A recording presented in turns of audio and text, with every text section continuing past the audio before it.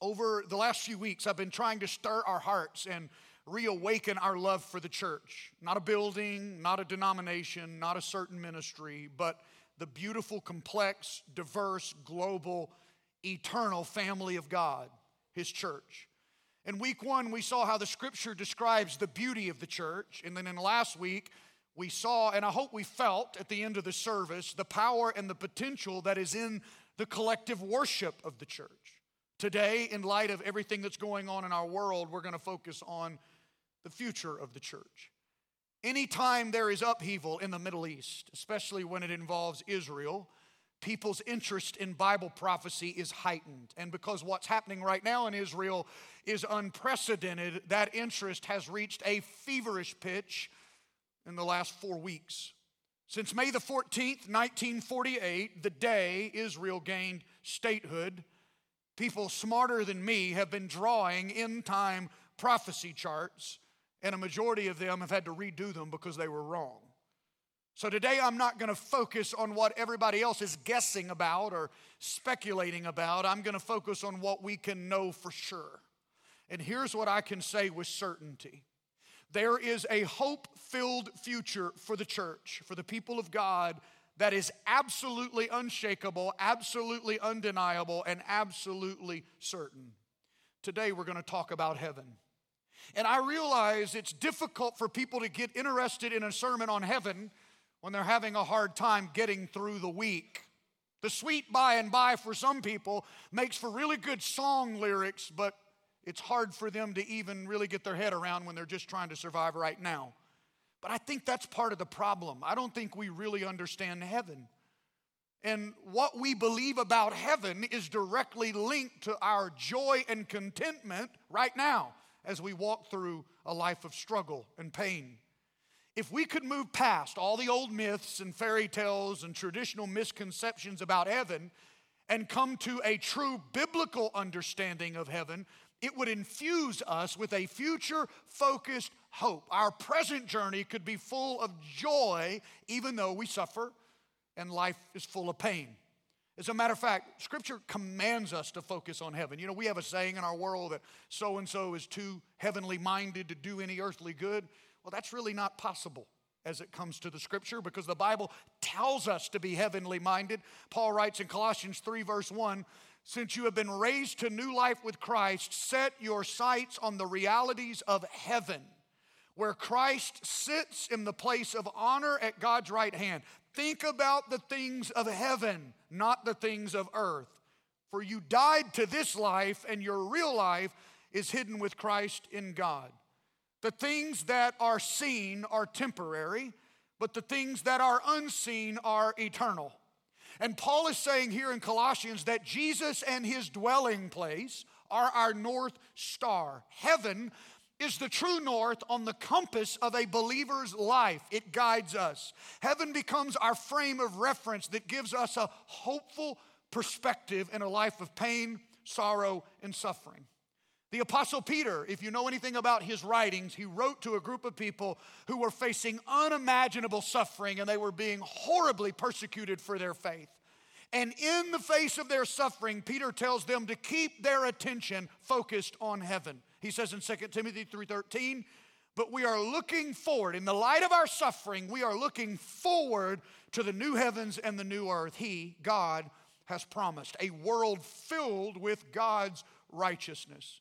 Peter is referring to an entirely new universe, a whole new cosmos here.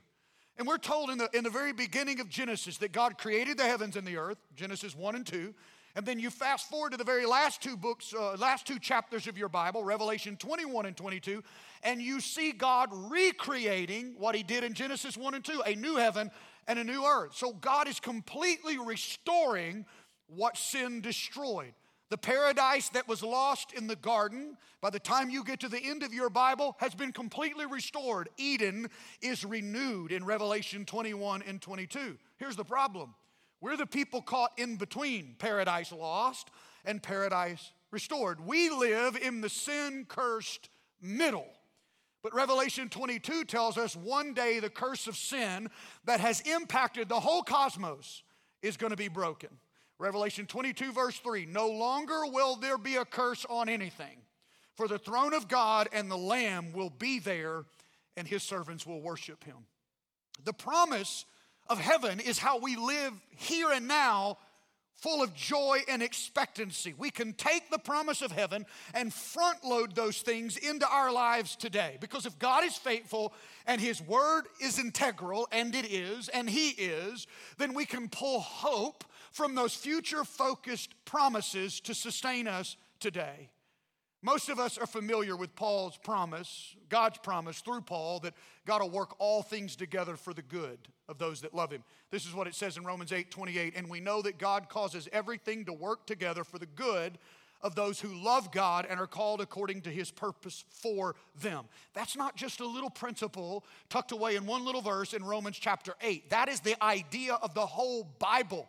And that verse and that theme points to the fact that God is sovereign. God is in control. He has a plan, and he's going to work it all out. And heaven is a part of that plan.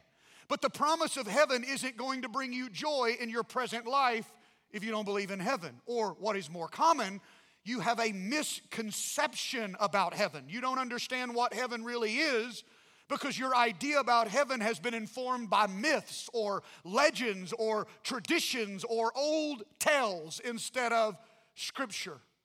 Myths and legends dominate what church people think about heaven because people spend more time getting familiar with their next vacation destination than they do investigating the reality and environment of their eternal destination. Here's what happens. You get ready to go on vacation, you do your background research, you read the reviews, you go to TripAdvisor, you post on social media where you're going because you want friends and people you know to give you some feedback. You want to be as familiar as possible with your destination of choice. But too many Christians go through their entire lives and rarely even think about the place they're going to live for eternity, much less research Scripture about it. God's word not only says we're going to have resurrected bodies, it tells us we're going to live in a renewed and resurrected world. And have you ever stopped really to think deeply about what that future world is going to be like? His word gives us a surprising number of details, and once we're informed about them, if we trust the integrity of God's promises, those promises infuse us with joy in the present because he promises us we are bound for the city of joy. Heaven is not just a destination, it is a motivation. The reality of heaven is a motivation for my hope and joy. The reality of heaven is a motivation for me to live a godly life. The reality of heaven is a motivation for me to share Jesus with the people that I love that are in my circle of life. So much of what God has in mind for heaven will be a mystery to us until we get there, but most of it's not. But there are some people who think that heaven is supposed to be a mystery, that we're really not supposed to spend a lot of time thinking about it or dwelling on it. And to reinforce that idea, they quote this verse. I would say they misquote this verse. 1 Corinthians 2:9 from Paul, no eye has seen, no ear has heard, and no mind has imagined what God has prepared for those who love him. And because it's unimaginable, it is a mystery, we shouldn't dwell on it. But when they say that, they don't read the next verse. The next verse is verse 10. But it was to us that God revealed these things by his Spirit. The realities of heaven are most of which are not a mystery anymore because that mystery has been revealed to us by his word. I've heard a lot of people ask over the years, but what are we going to do when we get to heaven? I mean, eternity is a long, long time. And some of us can't sit through a 60-minute church service without getting bored. You can't imagine what you're going to do for all of eternity. And I think that's the reason some people are not excited about heaven. They think all that heaven is going to be is some never-ending, boring church service. And that's not heaven at all. To answer the question, what are we going to do there? Let me point you back to a verse we just read, Revelation 22, verse 3. No longer will there be a curse on anything, for the throne of God and the Lamb will be there. Listen to this, and his servants will worship him. Focus in on that last phrase, his servants will worship him. That's the way it's translated in the New Living Translation. Most other translations translate it as his servants will serve him. That's the way the NIV says it. His servants will serve him. The Greek word there can be translated as either worship or serve. And we tend to think of those two words as opposite or different. They are not. They are synonyms here, especially when you think about what worship really is. And I think that's the problem. We don't really understand worship. We think worship is coming to church, singing some songs, praying some prayers. That's what worship is to us, but that's only a small part of what worship actually is. I worship God as I serve him in my church life, in my work life, in my recreational life, in everything we do as we serve God. It is a life lived in worship to him. Worship, when understood accurately, is not a passive word. It involves action. It involves serving. And servants have things to do, places to go, people to see, and responsibilities to keep. It's why Paul wrote this. So whether you eat or drink, whatever you do, do it all for the glory of God. In other words, your whole life, whatever you're doing, whether you're mending fences or sowing crops or building buildings or writing songs, whatever you're doing is being done as an act of worship to God through the way you serve. This is so important to our understanding of heaven because of what the Bible says we're going to be doing in heaven.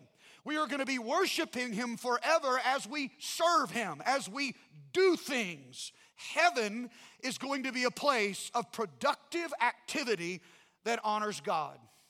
People have so many misconceptions about heaven. And I want you to listen to some of the real fears people have about heaven and eternal life. These are written by church people, okay? One guy said this: when I was a boy, the thought of heaven used to frighten me more than the thought of hell. I pictured heaven as a place where time would be perpetual Sundays with perpetual services from which there would be no escape. Another lady wrote this: I've been a Christian since I was 5. I'm married to a pastor. When I was 7, a teacher at my Christian school told me that I wouldn't know anyone or anything from earth. I was terrified of dying. I was never told any different by anyone. It's been really hard for me to advance in my Christian walk because of this fear of heaven and eternal life. One more. Whenever I think of heaven, it makes me depressed. I'd rather cease to exist when I die. I can't stand the thought of endless, boring tedium. I'd rather be annihilated than spend an eternity like that. I mean, these are church people, Christian people that feel this way about heaven. And sadly, their responses represent far too many Christian people's idea about heaven. And the only reason they feel that way is because they don't really understand what the Bible actually says about heaven. To think about heaven as a boring place is to think about God as a boring God. And yet he is the ultimate creator. He is anything but boring. There will be eternal boredom and infinite emptiness in one place, hell. But there will be eternal adventure and life and vibrancy and activity in heaven. Now, I want you to think with me for a moment about something that I referred to a moment ago. I referred to this, let me say it in a different way. When we get to heaven, we will be redeemed people on a redeemed earth. Let me unpack that.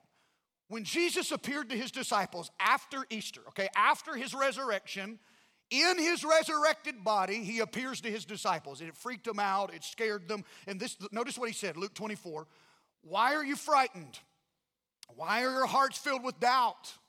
Look at my hands, look at my feet. You can see that it is really me. Touch me and make sure that I am not a ghost, because ghosts don't have bodies as you see that I do. Now, why is that so important? Because the resurrected body of Jesus is saying something to us about what our bodies are going to be like after the resurrection in heaven. We are told in the scripture that Jesus' resurrected body is a prototype. It is the first fruits that show what our resurrected bodies are going to be like, which means we got to stop having this view that in heaven we're all going to be some disembodied spirit floating around like Casper, the friendly ghost, or some Cupid on a cloud, strumming a harp for eternity, bored out of our minds. It's one of the timeless tactics of our spiritual enemy. He wants you to think wrongly about God and he wants you to think wrongly about heaven. That may seem like a small thing for you to have some far-fetched idea about heaven, but it's intentional. The enemy is trying to twist what we believe about heaven, because if we don't understand the truth of heaven, if we don't see its promise, if we don't understand that heaven is the fulfillment of everything our heart wanted on this earth but could never really find, if we can't get excited about heaven's splendor and adventure, how would we ever have any hope past this meager life? And why would I ever be motivated to share the love of Christ with my friends? I mean, who wants to tell their friends to enter a relationship with Jesus so they can spend an eternal forever in a dull, boring place? Satan has a vested interest in all of our misconceptions about heaven. And the Bible tells us that. Listen to this. Scripture says that Satan's scheme is, number one, to blaspheme God, number two, to slander his name, and number three, and his dwelling place. Revelation 13:6. He has an intentional strategy to blaspheme God's dwelling place, and in the process, he's trying to rob you of joy, assurance, promise, and hope. But in this conversation, we're trying to take that back, because a better understanding of Scripture and the promise and realities of heaven restore back to us what the enemy is trying to steal. Listen to me. Heaven is going to be a real place of excitement and adventure. And one of the ways we know that is because in Revelation 21, when John is describing what he sees New Jerusalem is a city coming down from God out of heaven. Heaven for us is described as a city. You know what cities have? They have life. There is food and festivities and jobs and relationships and culture and arts and entertainment. Cities have life. Heaven is not going to be the end of living life, but the beginning of living life the way God originally intended for our life to be lived in a place that is finally made perfect. Everything in this world right now that is good, enjoyable, that is refreshing and fascinating and interesting, it all originates with God. Without God, there is nothing interesting. David wrote, "In your presence is fullness of joy. At your right hand are pleasures forevermore." Believing that heaven is boring is a heresy that has its root in the idea that God is boring. There is no greater nonsense. Our desire for pleasure, the experience of joy and adventure all come directly from God's hand. God is the one that designed us. He's the one that gave us our taste buds. He's the one that gave us our adrenaline glands. He's the one that gave us nerve endings that convey pleasure to our brains. Our imaginations, our capacity to create and to have joy and excitement are made by the very God we accuse of being boring. I mean, do we think we invented the idea of fun? One reason why people assume that heaven is boring, because their Christian life is boring. And you can't blame that on God. That's not God's fault. God is inviting every follower of Jesus to follow him into an adventure that will put you on life's edge. If we're experiencing the invigorating stirrings of God's Spirit, challenging us from our comfort zones, trusting him to fill our day and our lives with divine appointments, and regularly experiencing childlike joy because of his extravagant provision, then we know that the life of a Christ follower is full of excitement and wonder and adventure. And if it's supposed to be that way now, our minds cannot even imagine what heaven is going to be like. The God who created us to do good works. Ephesians 2:10, Paul said, he created you to do good works.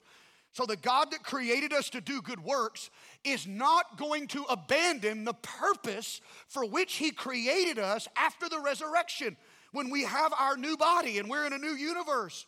Revelation 7:15 and Revelation 22 verse 3 tell us that we will continue to serve him in that purpose and in that passion for which he created us while we're in heaven. Heaven is not some eternal vacation. Remember this. There was work in the Garden of Eden before the fall of man. God told Adam and Eve, I'm giving you this garden. I want you to work it, keep it, protect it.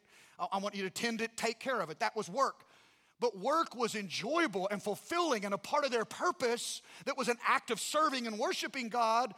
before the fall. When the fall came in, work became toil and it became burdensome, and it feels today like it does for you every Monday morning, because that wasn't the case before the fall. Work in heaven is going to be like it was before the fall. It will not be frustrating and it will not be fruitless. It's going to be fulfilling. It's going to involve lasting accomplishments, unhindered by decay and fatigue, and it will be enhanced by unlimited resources. We're going to approach our work in heaven with the same enthusiasm that we bring to our favorite sports or hobbies today. And I do believe we'll have the chance to pursue our hobbies there. If you think life in God's universe will be boring, you're just not getting what the Bible says about it. I mean, imagine the flowers that botanists are going to study and enjoy.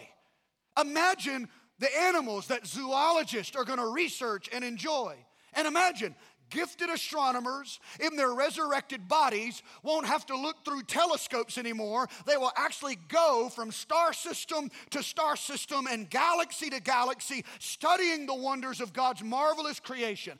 A resurrected body on a resurrected earth will be anything but boring. Now think about how this accurate view of heaven, think about what that does to our idea of our bucket list. Hey, think about it. The term bucket list was popularized in 2007 by a movie of the same name. A bucket list is an inventory people take, the things they want to do before they kick the bucket, before they die. The idea is that since our time on earth is limited, if something is important for us to do, then we have to do it now because this is our only chance to do it. That makes sense from a naturalistic worldview, a view that doesn't recognize what the Bible says about heaven and eternity. It also makes sense to some religions who don't believe that in eternity or after death there's going to be any kind of physical property to you, that you're just going to be some soul or spirit floating around somewhere, and that the future has no continuity with this life. The one worldview where the bucket list idea makes no sense is biblical Christianity. Now, don't misunderstand me. I enjoy life. I enjoy adventure and going new places and doing new things. Matter of fact, for our 30th wedding anniversary, Haley and I just came back from an adventure trip that some people would call a bucket list trip. I don't believe that's wrong at all. It's not wrong to have a list of things that you would like to do before you get old or before you die, that if God gives you the resources and the strength, you're going to mark those off the list. But the bucket list mentality that says this life is my only chance to enjoy adventure and fun, that is profoundly unbiblical. It disregards the teaching of the resurrection, of heaven, of eternity, and all the things we're going to enjoy while we're there. Listen to Paul, 2 Corinthians chapter 5. For we know that when this earthly tent we live in is taken down, that is, when we die and leave this earthly body, we will have a house in heaven, an eternal body made for us by God himself and not by human hands. We grow weary in our present bodies, and we long to put on our heavenly bodies like new clothing. For we will put on heavenly bodies. We will not be spirits without bodies. While we live in these earthly bodies, we groan and sigh, but it's not that we want to die and get rid of these bodies that clothe us. Rather, we want to put on our new bodies so that these dying bodies will be swallowed by life. God himself has prepared us for this. And as a guarantee, he has given us his Holy Spirit. In other words, the Holy Spirit is heaven's deposit in your decaying body, just to give you a foretaste of the eternal part of you that's going to live forever. So for the Christian, death is not the end of adventure. Death is our exit from a world where dream and adventures shrink, and our entrance into a world where dreams and adventure is going to expand forever. I've stopped thinking about my earthly bucket list. There are a few things I want to do before I get old, but if I don't make them, I started moving them over to my post-resurrection bucket list. The things I want to do that I may not get to on this side of heaven. Joni Eareckson Tada is a great follower of Jesus who teaches and writes. She hosts a radio show, bound in her wheelchair. And Joni has a post-resurrection bucket list. She was injured in a swimming accident as a teenager. She's 74 now, and for decades, she has been confined to her wheelchair without mobility in her limbs. And she has a post-resurrection bucket list. And she said, I cannot wait until, quote, I run through the flowered meadows. That's her. I just want to run through the flowered meadows. That becomes more clear to you how significant that is to somebody whose limbs do not respond to thought. When you spend a day with the kids in our special needs program that are bound because of physical abnormalities or developmental challenges, and I just can't imagine what a real understanding of heaven might do for those families and those kids. They're going to run through flowered meadows. Before we finish, let me point this out to you. Heaven is not a way out there thing in some galaxy far away. It's closer than you might think. Paul said this in 2 Corinthians 4:18, so we don't look at the troubles we can now see. Rather, we fix our gaze on things that cannot be seen. For the things we see now will soon be gone, but the things we cannot see will last forever. Paul is talking about the unseen world around us. The presence of God, the angels, they're here now.